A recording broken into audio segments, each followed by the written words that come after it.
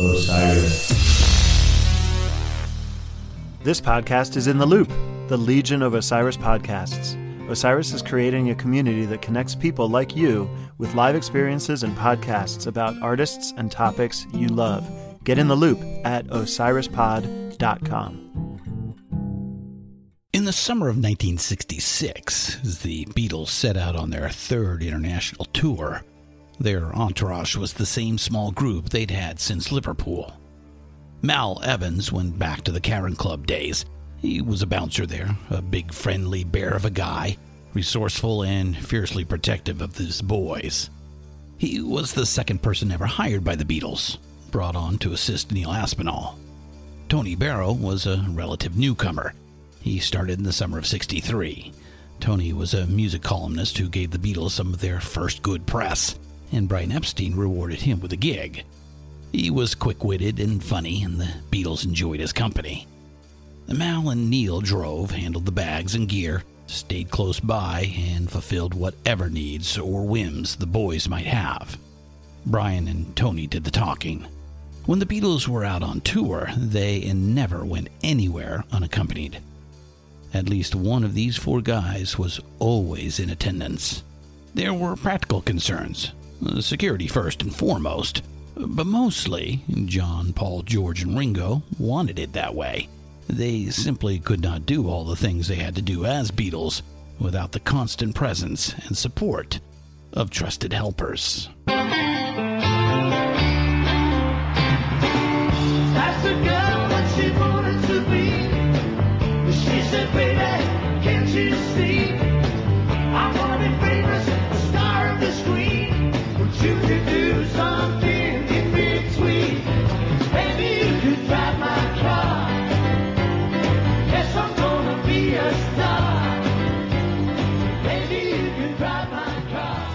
And maybe I'll love you. It began to unravel the moment they touched down in Manila. On the afternoon of Sunday, July the 3rd, 1966, the Beatles deplaned to startling news.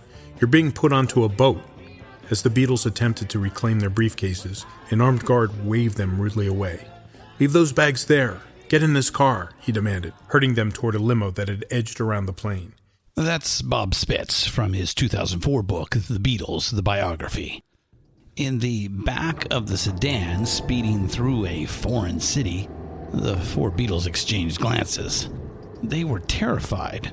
For the first time ever in their touring career, they were alone with strangers heading God knows where, and anything could happen. The boys were herded onto a small launch that took them to a yacht anchored in Manila Bay. The boat belonged to a local Fat Cat supporter of Ferdinand Marcos, the newly installed dictator of the Republic of the Philippines. It was stocked with food, booze, and a bevy of local prostitutes. The yacht owner figured he could yank them off the plane, shove them into his boat at gunpoint, and then, party with the Beatles. A dozen heavily armed cops lined the deck. A splendid time is guaranteed for all. A couple hours went by. Finally, Brian Epstein came aboard. After some screaming, obscenity-laced phone calls, Brian got the boat to dock, and the boys were driven, at last, to the Manila Hotel. Weary from travel and from the bizarre ordeal that afternoon, the Beatles retreated to their rooms.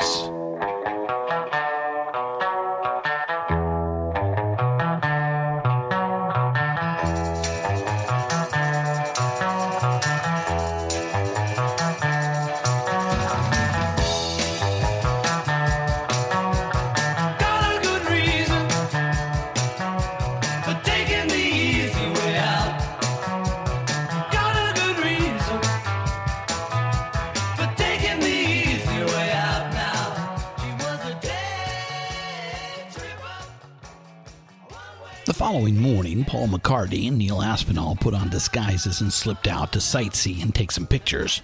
The other guys slept till early afternoon. But unbeknownst to the Beatles, that weird, menacing party cruise the day before was just the opening act of the shit show in Manila.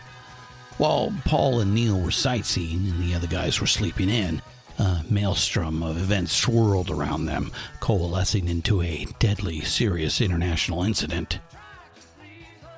Imelda Marcos, infamous clothes horse, beauty pageant runner-up, and trophy wife of His Excellency Ferdinand Marcos, wanted an exclusive meet and greet with the Beatles. The invite had come days earlier while the group was in Tokyo. Afterwards, Brian claimed he did what he always did with such requests. He told his staff, politely but firmly, decline. Tony Barrow insisted there was no follow-up, that Brian simply ignored the invitation. Whatever. First Lady Imelda Marcos either didn't get the word, or if she did, she didn't care. Instead of canceling the event, she turned it into a luncheon at the Presidential Palace, nationally televised with hundreds of children in attendance. A front-page story in the Manila Times that morning touted the gathering. A police escort came to take the Beatles from the hotel to the palace, but Brian stood his ground, out of the question. Even a request from the British Embassy didn't persuade him. The Beatles weren't going, and what's more, he wasn't going to wake up and ask them. Forget it. In fairness to Brian, he was honoring the wishes of his clients. On the first American tour, the Beatles had attended a reception at the British Embassy in Washington, D.C. They were humiliated, treated like trained monkeys. They told Brian, in no uncertain terms, from now on, keep us out of things like that. So that morning, the entire country watched what looked like the Beatles snubbing the First Lady of the Philippines, leaving her rejected in the palace gardens, surrounded by crying, disappointed children. Later that same day, Monday, July 4th, 1966, the Beatles played 2 shows at the Rizal Memorial Stadium. Over 80,000 fans attended. Beatlemania transcended language and culture and politics. The crowds responded with the familiar blend of rapture and screaming craziness that greeted the Beatles everywhere. But as they left the gig that night, it was eerily quiet. Their police escort had been pulled. As if on cue, an angry mob materialized and surrounded their 2 limos, rocking the cars and banging on the windows. Tony screamed at the driver to step on it and crashed the gate. And back at the hotel, the staff ignored them. The elevators didn't work. No help with the bags, no room service. Early the next morning, July 5th, the newspaper headline screamed, "Beatles spit in the eye of the First Lady." Tony realized the gravity of the situation. He found Neil and Mal and told them, "We all need to get the hell out of here, now." They rousted the boys, grabbed what gear they could. The 7 of them crammed into one car and made for the airport. After running a gauntlet of abuse from another angry mob at the terminal, Mal and Neil got roughed up clearing a path. They gratefully settled into the first-class cabin. Another unexplained delay. Then 2 stone-faced army officers came aboard the aircraft. They needed to see Tony Barrow and Mal Evans back at the customs office. A cold sense of dread settled over the cabin. Pale and frightened, Mal shuffled up the aisle past George Harrison's seat, fighting off tears. Out of the side of his mouth, the Beatles' tough guy bouncer told George, "Pass a message to my wife. Tell Lil I love her."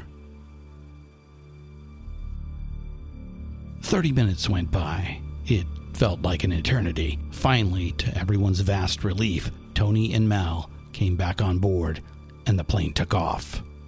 After a couple scotch and cokes, fright turned to anger, and the Beatles launched into a group diatribe. They all blamed Brian Epstein for the cock-up in Manila. George was sullen, Ringo was still rattled, John was caustic and scathing. Even diplomatic, smooth-talking Paul McCartney was letting it rip. Seated just a couple rows in front of them, Brian heard all of it. He gripped the armrests, stared silently out the window, quivering with anger and humiliation. Finally, the conversation behind him turned, but the new topic brought him no peace of mind either. The gist of it, who fucking needs this? We've bloody well had it with all this bloody touring. Help! I need somebody. Help! Not just anybody. Help! You know I need someone. Help! When I was younger, so much younger than today, I never needed anybody. help in any way. But now these days are gone, I'm not so self-assured. Now I find I've changed my mind and open up the doors. Help me if you can, I'm feeling down, and I do appreciate you being around. This podcast is intended to be education and commentary. It'll discuss adult themes and may use some coarse language. You want it, young man, and you got it. The hottest band in the land. DIY and House Studios presents the Rock and Roll Archaeology Project. Music.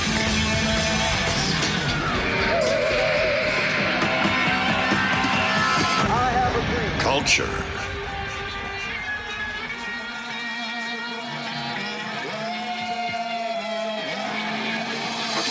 Technology.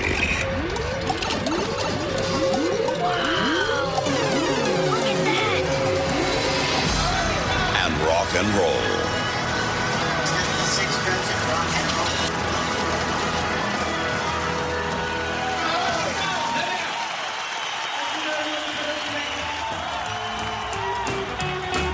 And now, on with the show. Hey there, diggers. Welcome to episode 14 of the Rock and Roll Archaeology Project. Christian Swain here, and I'm behind the mic in San Francisco. Let's handle business real quick, and we'll jump right in. Hey, we've got a website, and everything you need is right there. Our podcast, show notes, social media links. And by the way, we love to hear from you on social media, so come on, bring it.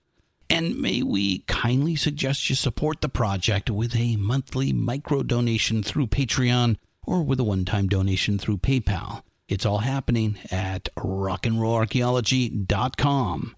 Okay, that's it. Thank you. You rock. So let's get to it. Right now, this is episode 14. I'd love to turn you on.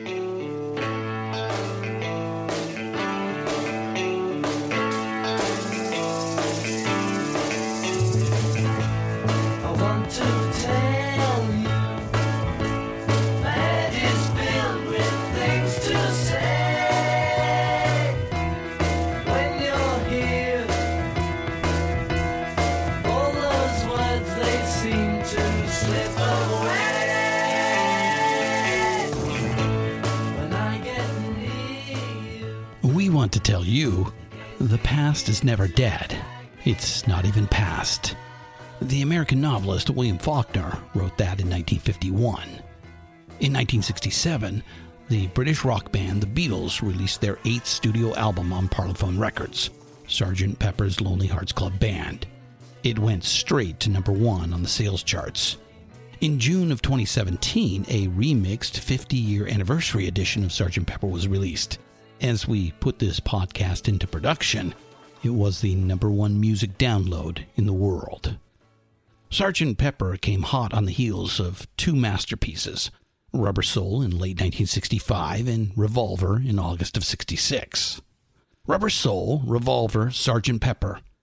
This triptych comprises the middle era of the Beatles, and it represents their peak of artistic and technical excellence. Sgt. Pepper capped it off, then, now, and forever. It represents the Beatles' peak moment of cultural impact. Nobody, not the Beatles, nor anybody else, has ever hit that peak again. Rock and rollers that we are, we actually like the first 2, especially Revolver, a little better.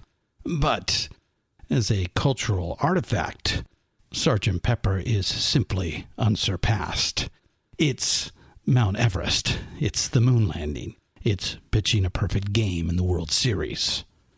Sgt. Pepper took rock music to a higher plane, created a whole new set of expectations about what a rock album is and what a rock band can do.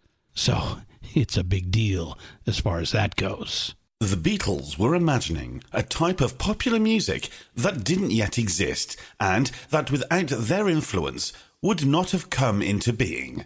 Without it, there would have been no Pink Floyd, R.E.M., Radiohead, Talking Heads, or possibly even Cream or Led Zeppelin as we know them. There would be no Tommy by The Who, What's Going On by Marvin Gaye, Tales from the Topographic Oceans by Yes, Ziggy Stardust by David Bowie, Horses by Patti Smith, or the Slim Shady LP by Eminem. That's a quote from Steve Turner's excellent book, Beatles 66, The Revolutionary Year. As for the cultural impact of Pepper, it's difficult to overstate. It was a huge cultural event at the time, yes, absolutely. But the influence has been pervasive and persistent. It is still very much with us. The past is never dead. It's not even past. In this case, Faulkner's quote is not merely a literary conceit. It is the real-world actual fact. Our friend Jeff Slate, music and culture writer for Esquire magazine, wrote some of the liner notes for the 2017 edition of Pepper. His notes are a great read and worth quoting at length. Speak to any American who was alive when Sgt. Pepper's Lonely Hearts Club Band was released, and they'll likely tell you some variation of the same story, that it was everywhere. Camp counselors played it in their cabins after lights out, with expectant preteen campgoers listening from just outside. Hiking college students and Peace Corps volunteers carried copies with them in their backpacks, hoping they'd meet up with someone like-minded enough and who had a turntable handy to share an evening listening session. Bands at all levels of the rock strata poured over every groove, at once overwhelmed by the bar that had been set, while still hoping that some of Sgt. Pepper's genius would seep into their own work. Like Jeff, and like everyone else in the world, we have lots to say about Sgt. Pepper. We'll get there today, don't you worry. First, though, we want to set the stage a little bit. Talk some more about the year leading up to Sgt. Pepper.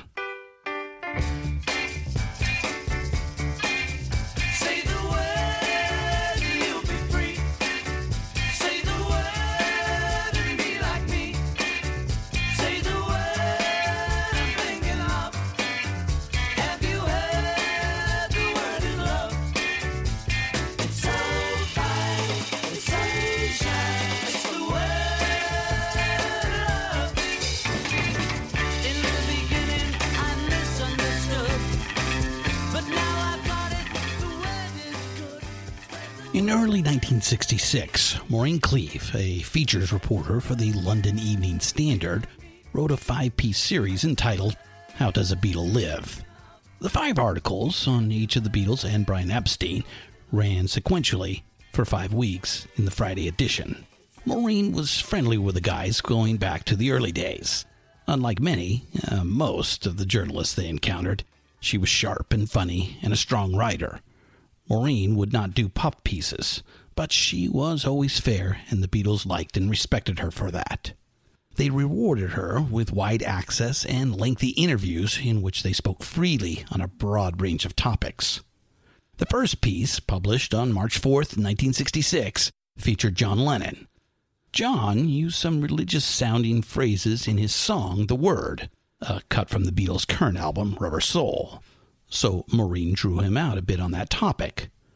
John saw parallels between pop stars and messianic religious figures.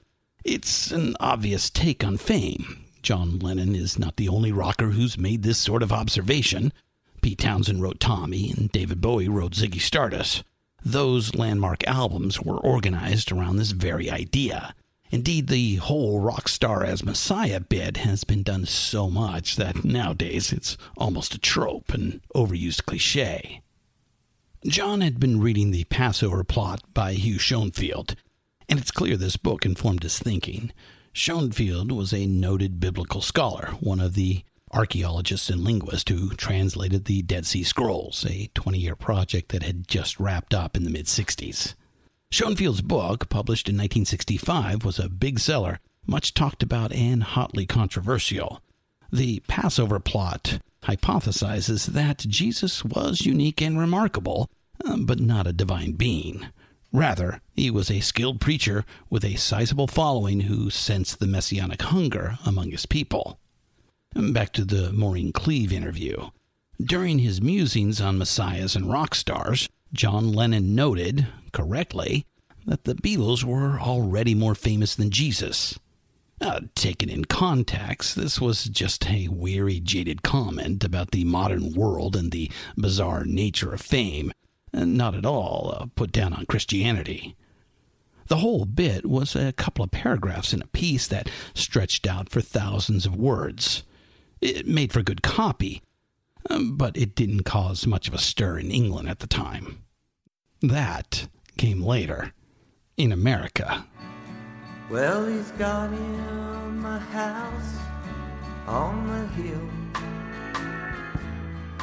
Beatles made a statement in all the newspapers that they're getting more better than Jesus himself, and the Ku Klux Klan, being a religious order, is going to come out here the night that they appear at the Coliseum here, and we're going to demonstrate with different ways and tactics to stop this performance. The Klan is going to come out here because we're the only organization that will come out and make a stop to these accusations. This is nothing but blasphemy, and we're going to try to stop it any terror way we can, but it's going to stop. We're known as a terror organization. I think we have a terror organization. We have ways and means to stop this if this is going to be the case. Yes. What ways and means?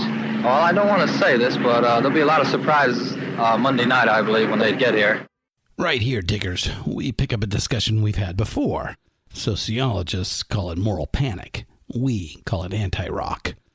That audio is from the Beatles anthology. It was picked off a news program in Atlanta during the 1966 American tour. The song is by Graham Parsons, and the guy talking is an honest-to-goodness, no-shit drugstore truck-driving man, the head of the Ku Klux Klan, and he's busy defending Jesus against them Beatles.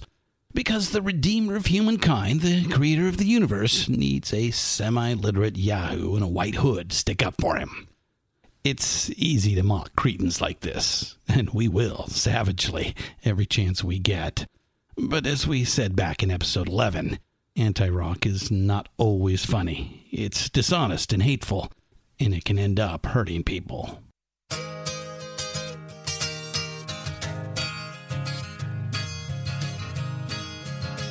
I'm looking through you. Where did you go? I thought I knew you. What did I know? You don't look different, but you have changed. I'm looking through you. You're not the same. Your lips are moving. I cannot hear. Back to the Beatles. The backlash was in full force as the tour crossed America in August of 1966. And death threats, credible, serious death threats, came in every day. Radio stations throughout the South stopped playing Beatles songs, and preachers held record-burning parties. Ticket sales were off substantially.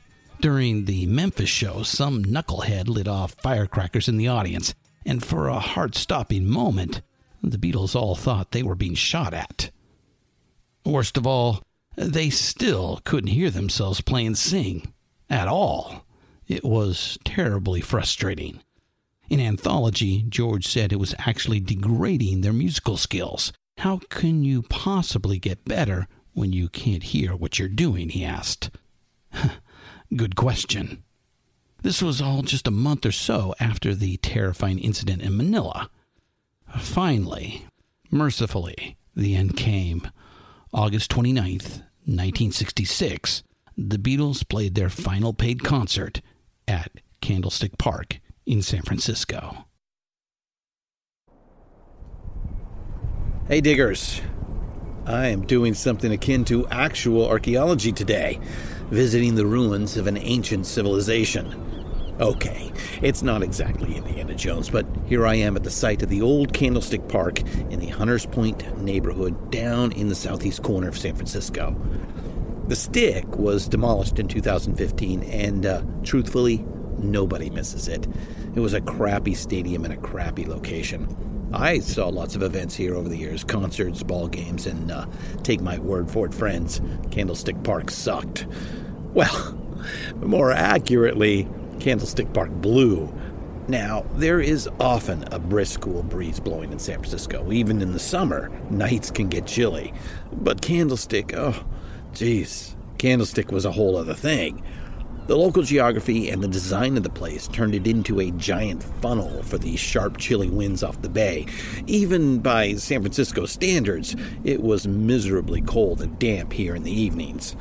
The coldest stadium in America was not in Minnesota or Boston. No, it was right here in sunny California. As a consequence, the San Francisco Giants, who played here from 1962-2000, played more day games than any other baseball team except the Chicago Cubs. The San Francisco 49ers football team also played home games here from the early 70s all the way up till 2013. In 1961, a gust of wind blowing in from the outfield knocked the pitcher right off the mound in the middle of the All-Star game. True story. Okay, so now you've got a little of the backstory on this place. And now right here, this is where the Beatles' 66 tour ended. Not with a bang, but with a whimper. A numb, shivering whimper forced out through clenched, chattering teeth. There are some photos from the concert, and a few minutes of black and white footage was aired on the local TV news. Barry Hood, a 15-year-old Beatles fan, captured most of the 32-minute show on a home movie camera. 48 years later, Sir Paul McCartney got in touch with Barry. Some of his footage was projected onto the screen at the beginning of Paul's show, the last concert ever held at Candlestick Park on August 20th, 2014. It was a kind and generous gesture from Paul McCartney to a longtime fan, but looking at the photos and at Barry Hood's film from 1966, really, the whole thing just looks dismal. The Beatles are birds in an ungilded cage on a little postage stamp of a temporary stage. They're surrounded by a 10-foot-high chain-link fence and situated way past second base. The nearest seat was 200 feet away. It was, as usual, cold, damp, and windy at the stick. Dust and debris blew across the empty field. Not that anyone, especially the Beatles, could hear a damn thing, but the show opened with John's version of Chuck Berry's rock and roll music, and Paul closed it out with his frantic Little Richard's imitation, belting out Long Tall Sally. Oh, baby, having some fun tonight. The boys were shoved into an armored car for transport to the airport, where they immediately hopped a flight back to Los Angeles. They spent about 5 hours total in San Francisco that day. Decades later, Paul remembered bouncing around in that steel box in the back of that truck and thinking, this is it, I've had it. On the plane back to L.A., George Harrison said to nobody and everybody, right, that's it, I'm not a Beatle anymore. They all were certain as could be about the decision to quit touring. But everything else, including their future together as a band, was very much up in the air.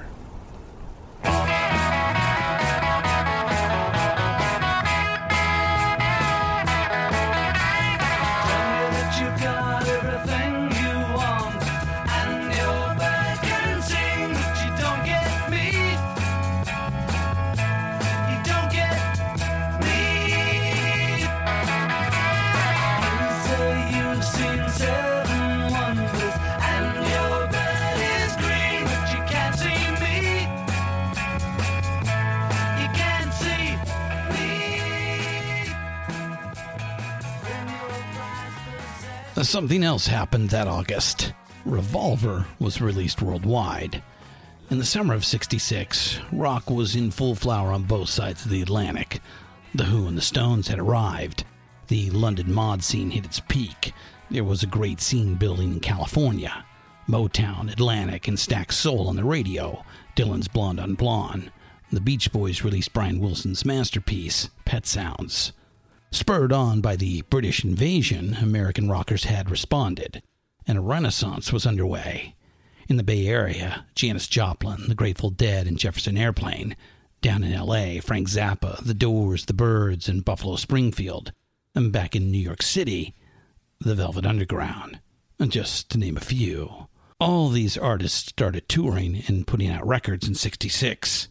Into the middle of all this, Revolver drops, and the rock world just stops. Listen, gang, there's no Sgt. Pepper without Revolver. In a very real sense, Revolver was the first true Beatles album, It was conceived and created entirely in the recording studio. It was recorded in spring of 1966, before they headed out on tour, but they didn't even try to play any of the songs live. Their 11-song set was a handful of rubber soul cuts and lots of old chestnuts from the Fab Four days, which already seemed long ago and far away. Now, Revolver is a collection of songs, not a deliberate, long-form presentation like Sgt. Pepper, but it hangs together really well, and it's such an assured, confident work. Most important to our story, making a pure studio album like Revolver gave the Beatles, especially Paul McCartney, a sense of the possibilities. There was life after touring, and you know what? It looked like it could be a pretty good life. By the time the Beatles got to writing and recording Revolver, all of them had dropped LSD. John and George first, then Ringo in L.A. on the 65 tour. Paul got his ticket to ride in London at the end of 1965. We'll refer you to our 9th episode for a good long look at that topic. Right now, we'll just reiterate the main point of that show. LSD and powerful advances in music technology both kind of showed up at the same time. This time in 1965 and 66. And that mutual arrival produced, well, some mind-blowing results. We also talked about how LSD can be a powerful dose of nonconformity. Something about it just helps a person see right through sham and hypocrisy and bullshit and ignore it. Or laugh at it and then ignore it. So along with the LSD experience, something else, well, someone else entered the Beatles' orbit at the beginning of the Revolver sessions in early 1966. Geoff Emerick. Geoff would probably chuckle at the characterization, but he was a dose of nonconformity his own self, willing to set aside the conventional wisdom and standard practices at EMI. Norman Smith engineered the first 6 Beatles albums. Geoff was usually, not always, his assistant. Norman and Geoff handled the tech stuff, which freed up George Martin to work to his strength, musical arranging, getting right in the room with the boys and working out the songs. Norman would bend the protocols at EMI, but he couldn't quite bring himself to disregard them completely. This was EMI. One did things a certain way at EMI, even if nobody really knew why. EMI, where one wore a lab coat over one's shirt and tie. EMI, where fussy conformity was never in short supply.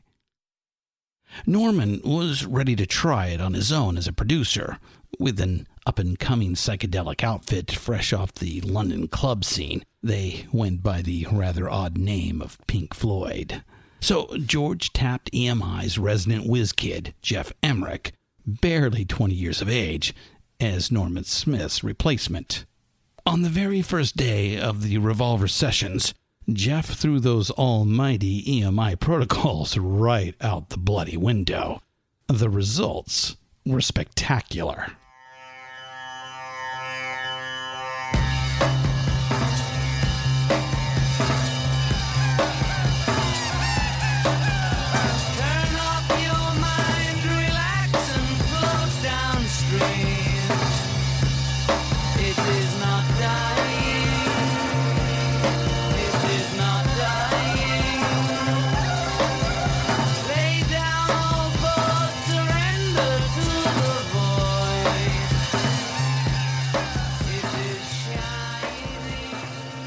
Again, we refer you to episode 9, The Medium, the Message, the Music. We talked at length about Tomorrow Never Knows and the different influences that went into it. It's one of the most important recordings in rock history. We said that then, and we still say that now. They started this song on Geoff's first day as the Beatles' chief engineer.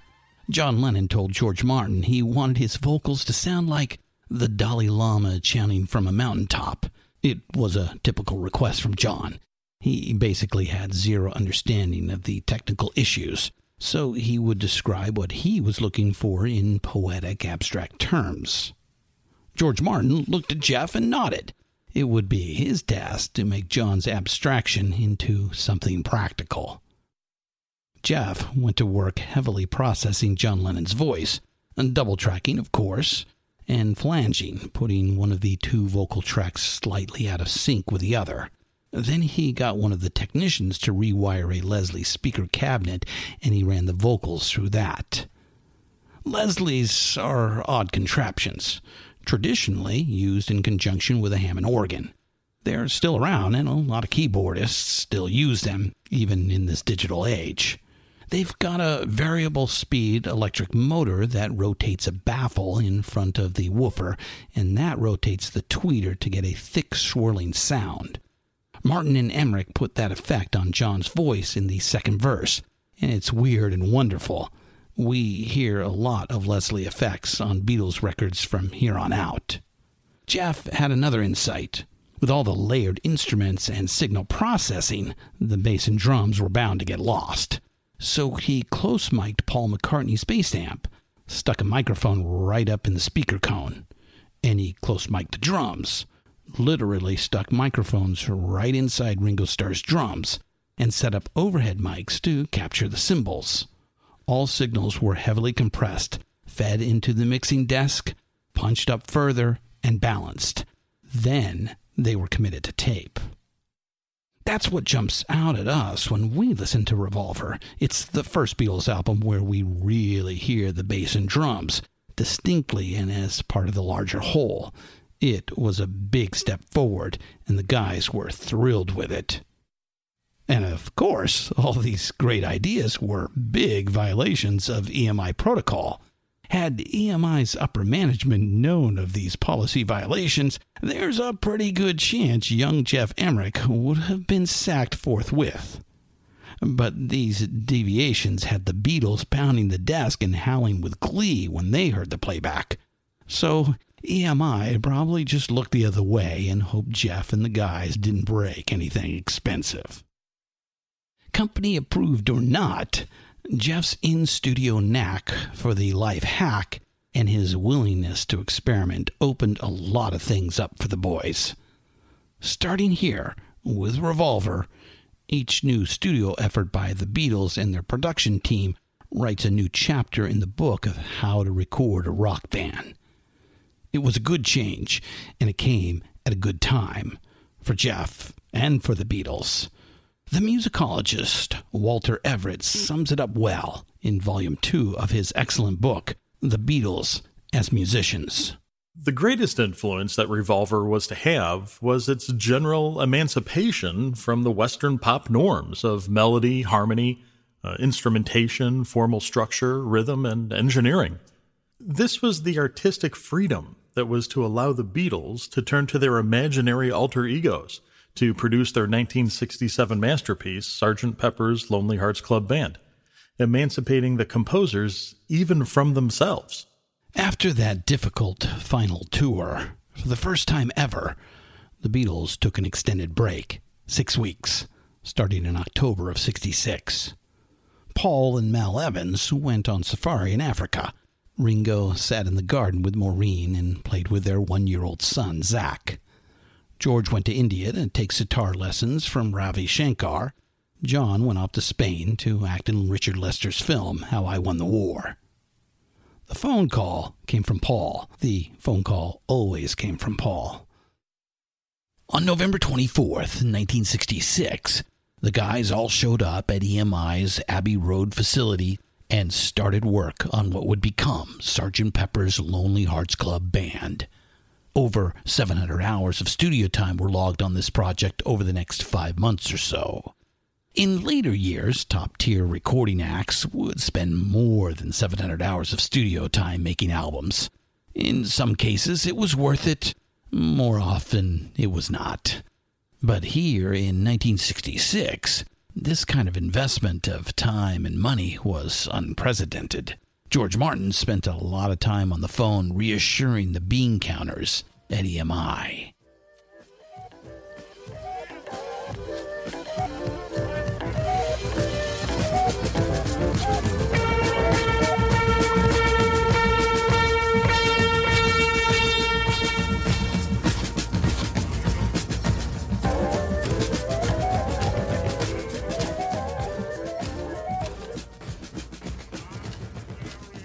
Strawberry Fields Forever was first up. John wrote it during his off hours while he was filming in Spain. Bob Spitz takes up the story. John, who appeared spidery and gaunt, wasted no time previewing his song for George Martin on an acoustic guitar. This version of it, sung so haltingly and in a voice barely above a hush, was dramatic indeed in the stillness of the studio. So was John's determination to convey what he felt, to honor the starry images of his Woolton childhood.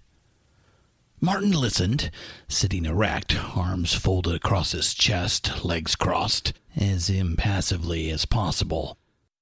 But his ears burned with excitement. They would set it aside and come back to it several times over the next month. About 50 hours of studio time ultimately went into this magnificent 4-minute creation. The final mix is actually a blend of two very different takes, recorded at different times, in different keys, at different speeds. It was John's idea to splice them together. As usual, he had no clue as to the technical challenges. In today's world of digital recording, this could be accomplished with a couple of mouse clicks. In 1966, Jeff Emmerich, working with 2 analog tape machines, good ears, and a deft hand with a razor blade, was somehow able to pull it off. The edit occurs at almost exactly 60 seconds in, according to Jeff. George Martin brought in some extra effects and instrumentation to help cover up the edit. But if you listen carefully, you can spot it. It comes right when John sings the word "to" in "'Cause I'm Going to Strawberry Fields." Let me take you down, 'cause I'm going to Strawberry Fields. Inspired in large part by what he heard from John, Paul McCartney wrote his own nostalgic tribute to Liverpool, Penny Lane. Penny Lane was the bus stop where John and Paul would often meet on their way to gigs and practice, back in the days when they were still the Quarrymen. Bob Spitz, once again. Penny Lane, there is a barber showing photographs of every head he's had the pleasure to know, and all the people that come and go stop and say hello. On the corner is a banker with a motor car, the little children laugh at him behind his back. Penny Lane is beautifully structured, saturated in rhythmic cadences, rambling like a number 16 bus to the tram sheds. Paul narrates the action with bluff familiarity, becoming someone who has committed a childhood scene to memory and yearns to share it with a visitor as a way, perhaps, of making it come alive again. Musically, Penny Lane is a pretty advanced composition. Listen to the key changes towards the end, where Paul's voice just soars, and then soars again in an even higher key, not once, but twice. And of course, there's that wonderful piccolo trumpet solo, played by David Mason of the London Philharmonic.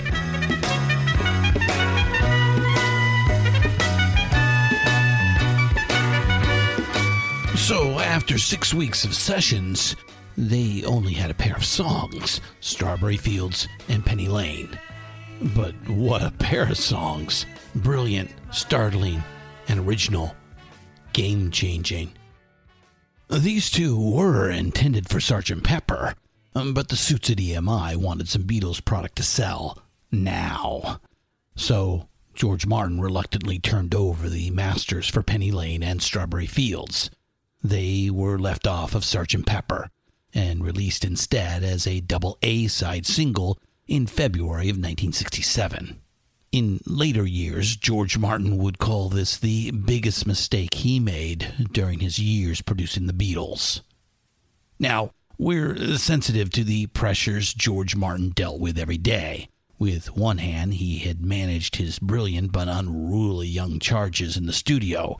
With the other, he fended off the suits and bean counters at EMI. But he's right. It was a bad decision, a giant blunder. Take out, say, When I'm 64 and She's Leaving Home and Substitute Penny Lane and Strawberry Fields. And Sgt. Pepper goes from masterpiece to, I don't know, the single greatest thing in the history of the universe or something? It's kind of fun and pretty awe-inspiring to think about that. Anyhow, our point is, these two songs should have been on Pepper. What if they had? Woulda, coulda, shoulda. Let's move on. So, even before 1967 begins, the guys are deep into the work.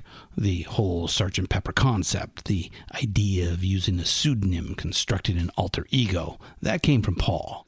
It's a recurring thing with Paul McCartney. Clearly the guy's in love with this idea. Magical Mystery Tour the following year. As a solo artist in the 70s, Paul took his new band Wings on an incognito tour of small British towns. That's what inspired Band on the Run. On the road with the Beatles, he would often put on disguises and sneak out with Mal or Neil and just be another tourist for a few hours. It didn't always work, but that didn't stop him from trying. During the fall '66 break, he traveled incognito with faithful Mal Evans by his side. For weeks, he rambled around Africa and Europe unrecognized, like a regular bloke on holiday. The experience was glorious, liberating. On the plane back to London, Mal asked Paul what the S&P stood for on the little pots accompanying their in-flight meal. Salt and pepper, Paul responded with a chuckle. Right, salt and pepper. Mal's thick Liverpool accent made it sound like Sgt. Pepper. The phrase stuck, and the idea took shape. The Beatles would assume a new identity and put together a series of songs by Sgt. Pepper and the Band. That would be the new show. Let the album go out on tour, was how Paul put it. The other three weren't quite as enthusiastic, but they did like the idea of stepping away from the pressures and expectations of being a Beatle, even if it was just metaphorically. So they went along. By February of '67, about halfway through the Pepper sessions, Paul had the introduction song written. On the 5th of that month, the boys went to Abbey Road and laid down the basic tracks.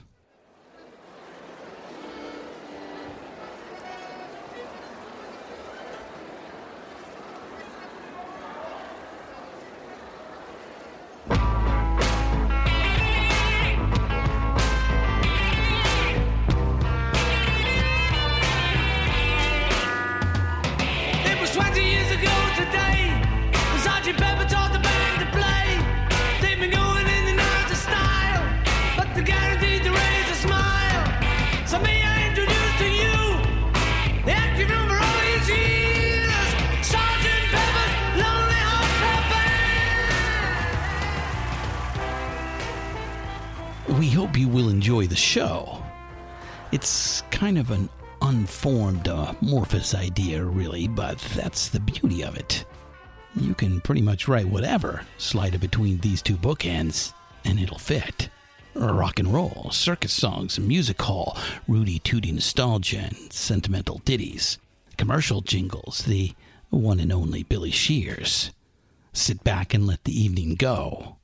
George Martin added some crowd noise and some orchestral players tuning up as a fade-in, and brought the crowd noise in and out during the song to imitate a live performance.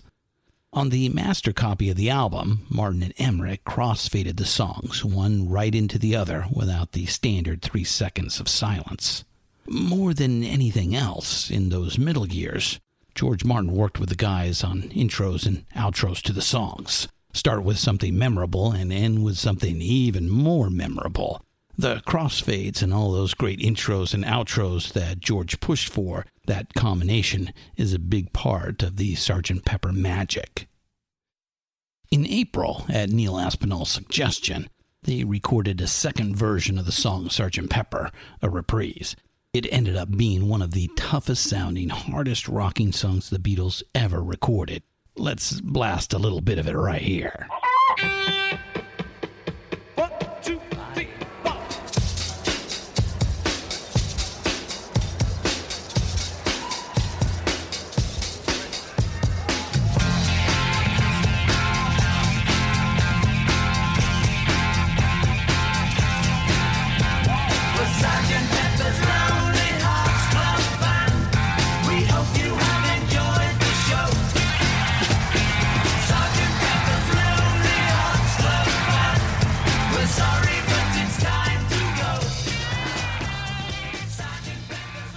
just like that quick count.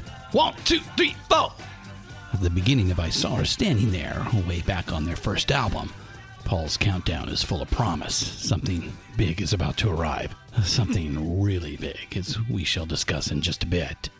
The song itself is straight ahead, nothing fancy. John and George playing electric guitar, Paul on bass, and Ringo on drums.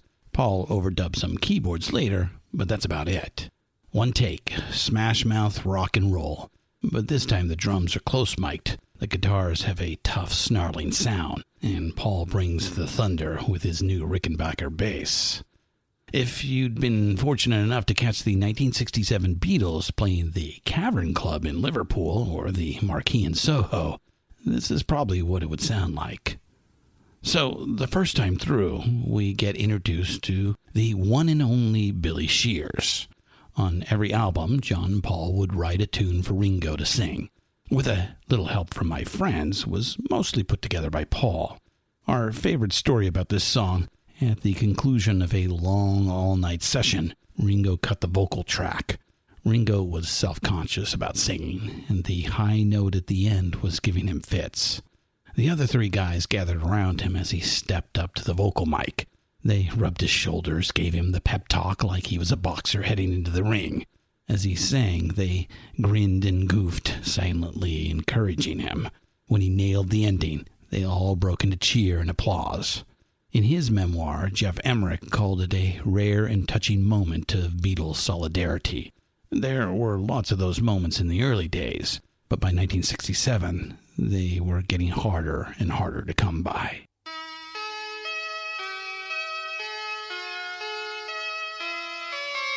Picture yourself in a boat on a river with tangerine trees and marmalade skies. Somebody calls you, you answer quite slowly. A girl with kaleidoscope eyes.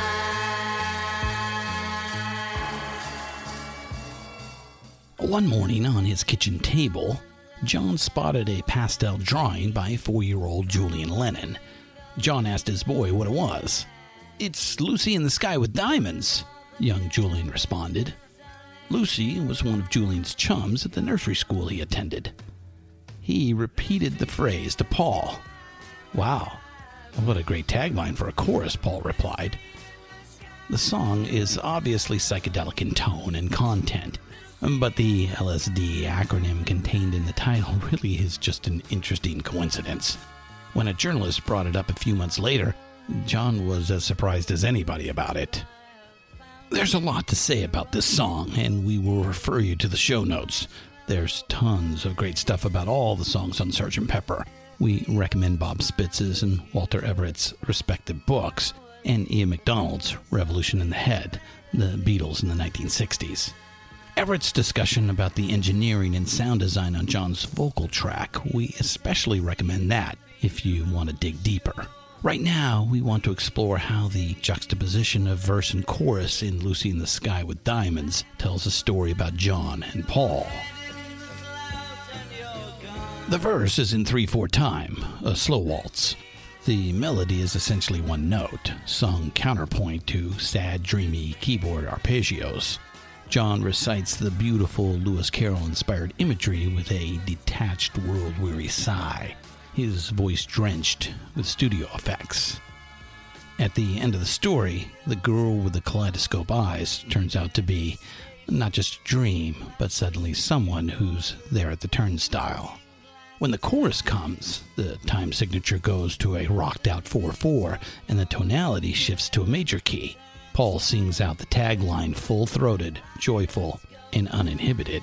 The contrast is beautiful and thrilling, and it's also very telling. John Lennon was a mess during this period. He was taking LSD daily, and while LSD is benign compared to other drugs, tripping constantly was taking its toll. In photos taken during the Sgt. Pepper sessions, John looked skinny and gaunt from not eating and sleeping, hollow-eyed and emotionally checked out.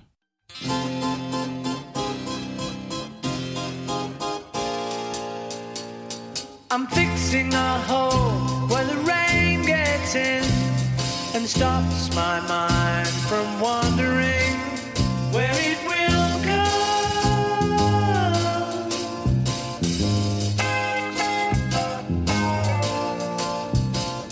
I'm feeling the cracks that ran through the door and kept my mind from wandering. The shitstorm of bad publicity in America over the more popular than Jesus remark still bothered the hell out of him. Brian Epstein, George Martin, and the suits at EMI might have tried to hide it, but they were angry. His bandmates, especially George Harrison, hid nothing from him. They were tired of hearing about it, tired of sticking up for him, and they let him know it. All his life he had felt abandoned and misunderstood, but this time was the topper. A line from Strawberry Fields Forever, misunderstanding all you see, it's getting harder to be someone. A sigh of resignation, aching sadness, and unsatisfied yearning. John's lead vocal throughout Pepper are drenched with pathos. On some songs, like Being for the Benefit of Mr. Kite and Good Morning, Good Morning, the weary, resigned tones leads to funny, satirical bite, tongue-in-cheek, very British. On the more meditative numbers like Strawberry Fields, it's just haunting, beautifully sad, lonely, and lovely all at the same time. Back home, his marriage to his first wife, Cynthia, was crumbling. John was largely an absentee father to Julian, and he felt toxic shame over that as well. I was going through murder, he said a few years later in a Rolling Stones interview. And the kicker, the worst part, while John was going through emotional murder, Paul McCartney was energized, ebullient, brimming with confidence and overflowing with ideas. He was writing chipper, cheerful tunes about lovely Rita and things getting better. John's sardonic falsetto response, can't get no worse. They were powerhouse songs, but John Lennon only contributed 3 tunes to Pepper, 4 if we include Strawberry Fields. The 5th one was pretty much a 50-50 collaboration with Paul. It's a blowout, a masterpiece, and we will talk about it real soon. Stay right here with us, almost there. For the first time on a Beatles album, the majority of songs were primarily written by Paul McCartney. Pepper is the watershed where Paul McCartney ascends to leadership of the Beatles. Paul clearly wanted it more, and John was too depressed and checked out to make a contest of it anyway.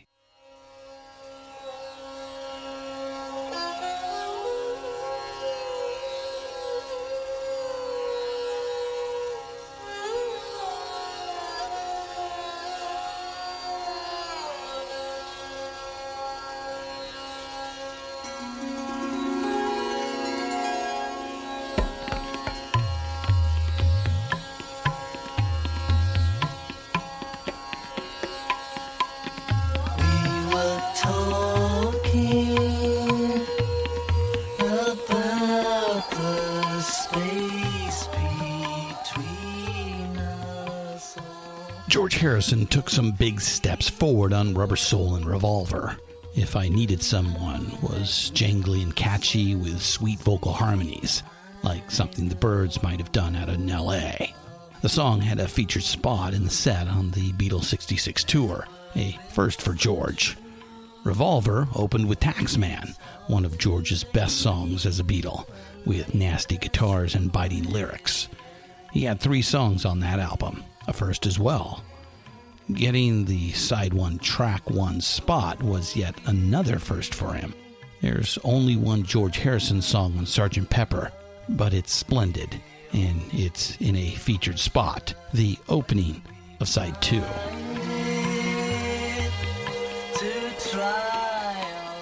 It started out unpromising. John and Paul were not impressed when they heard the early working versions of Within You and Without You.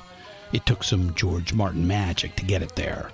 George Martin didn't find Indian music all that interesting at first, but mashing up a Western-style string section with the Indian instruments, that was an intriguing idea, so he went to work. We don't want to get lost in the weeds here, but Indian music, and the instruments used to make it, well, Indian music has a different scale than Western music, very different. George Martin had to painstakingly chart out the swoops and bends and microtones so the Western-trained string players could pull it off. The end result is a notable advance in recorded music, an East meets West milestone. All you musicologist types, we refer you again to Walter Everett's book for a lot of good detail.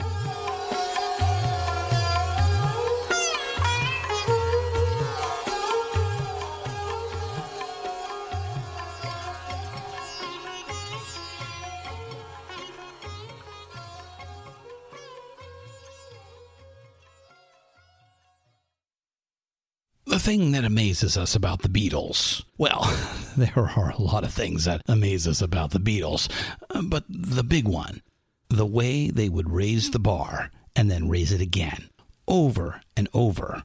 Each new record broke new ground, started new conversations about what rock music is and what a rock band can do. There's this push and pull between art and commerce usually wins. We've talked about this before, especially in our 4th episode, The Change of the Guard. Most of us mere mortals have to walk a certain line between raw creativity and putting out something that might actually sell. But the Beatles always seem unbothered by this push and pull, unaffected. They saw no conflict between art and commerce. They would do both, and do both really well, sell big without selling out. It speaks to a certain audacity, to unshakable confidence. To us, that's what defines the Beatles.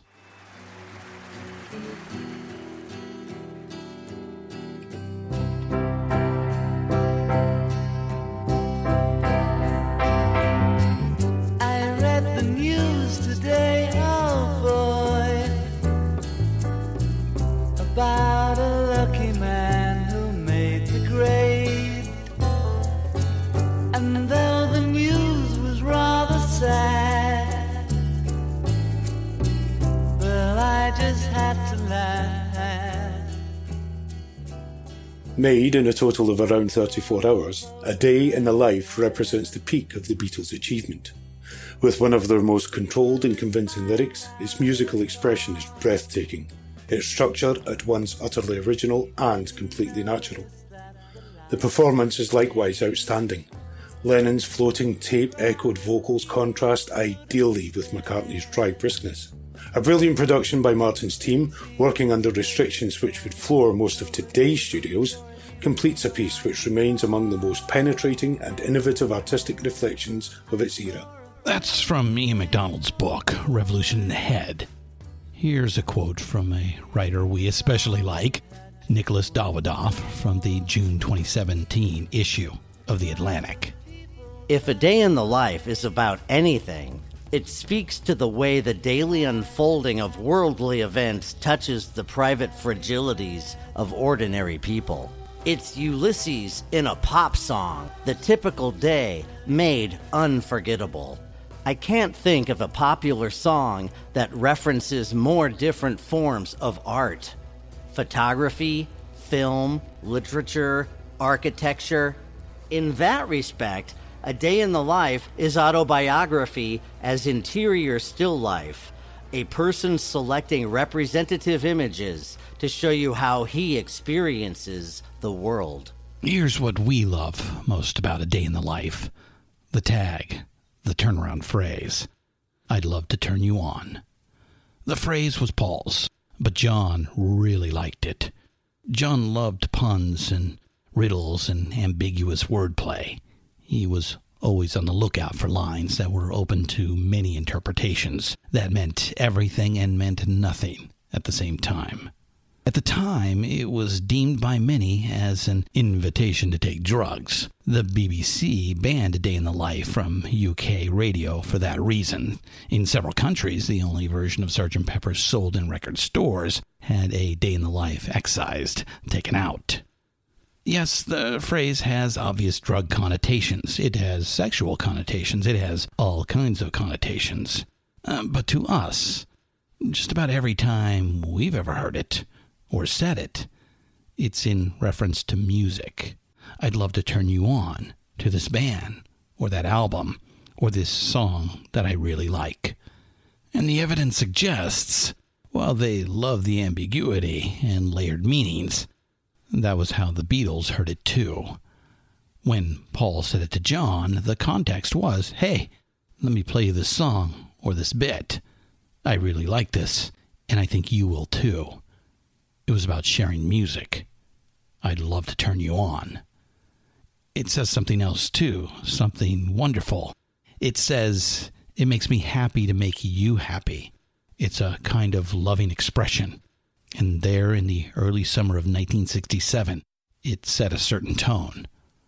That summer has become known as the Summer of Love, and we're going to talk about it and about what came next in our next couple of episodes. Please come on back. But for now, we'll just say, we're sorry, but it's time to go. But know this, we love to turn you on. We love to tell you stories about our favorite music, about the people who make it, about the time it inhabits.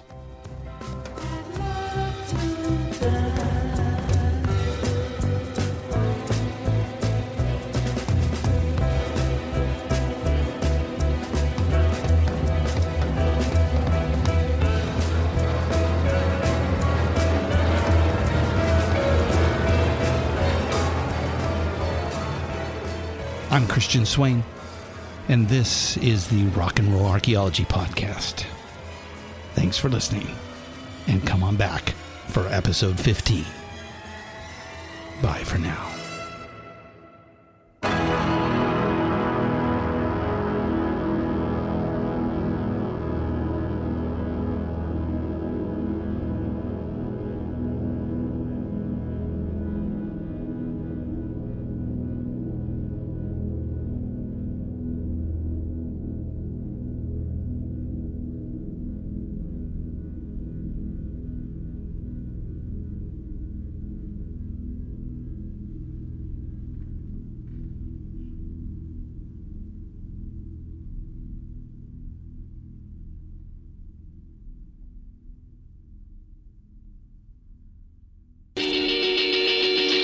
Looking for ways to help right the wrongs of social injustice?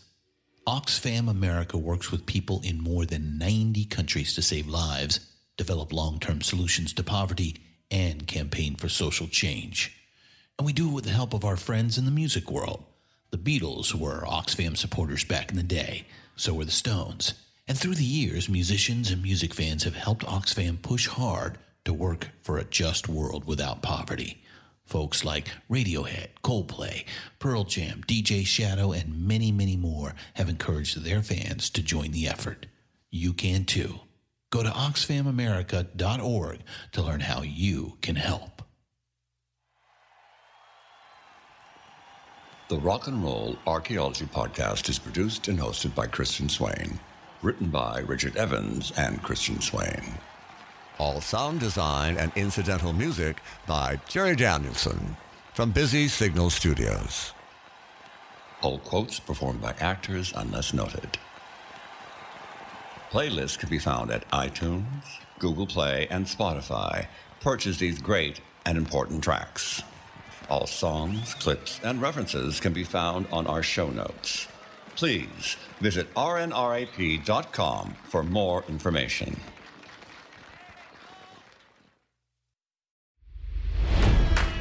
It's NFL draft season, and that means it's time to start thinking about fantasy football. FantasyPoints.com features industry-leading experts and prognosticators using proprietary hand-charted data to help you score more fantasy points. FantasyPoints.com is the place to go for whatever kind of fantasy football you play. Whether you play fantasy football, daily fantasy sports, or do a little bit of everything, Fantasy Points has the meticulously researched content to guide you to victory. And why wait for the fall? Fantasy Points also covers the new spring football league, the UFL. Join the guru, John Hansen, Scott Barrett. Joe Dolan, and other massive names in the fantasy football universe with an exclusive offer. Use code Pantheon for 15% off any Fantasy Points package, including the all-in package with access to every article, tool, and data nugget that Fantasy Points has to offer. That's fantasypoints.com and code Pantheon for 15% off at Fantasy Points. Fantasypoints.com, code Pantheon. Score more fantasy points.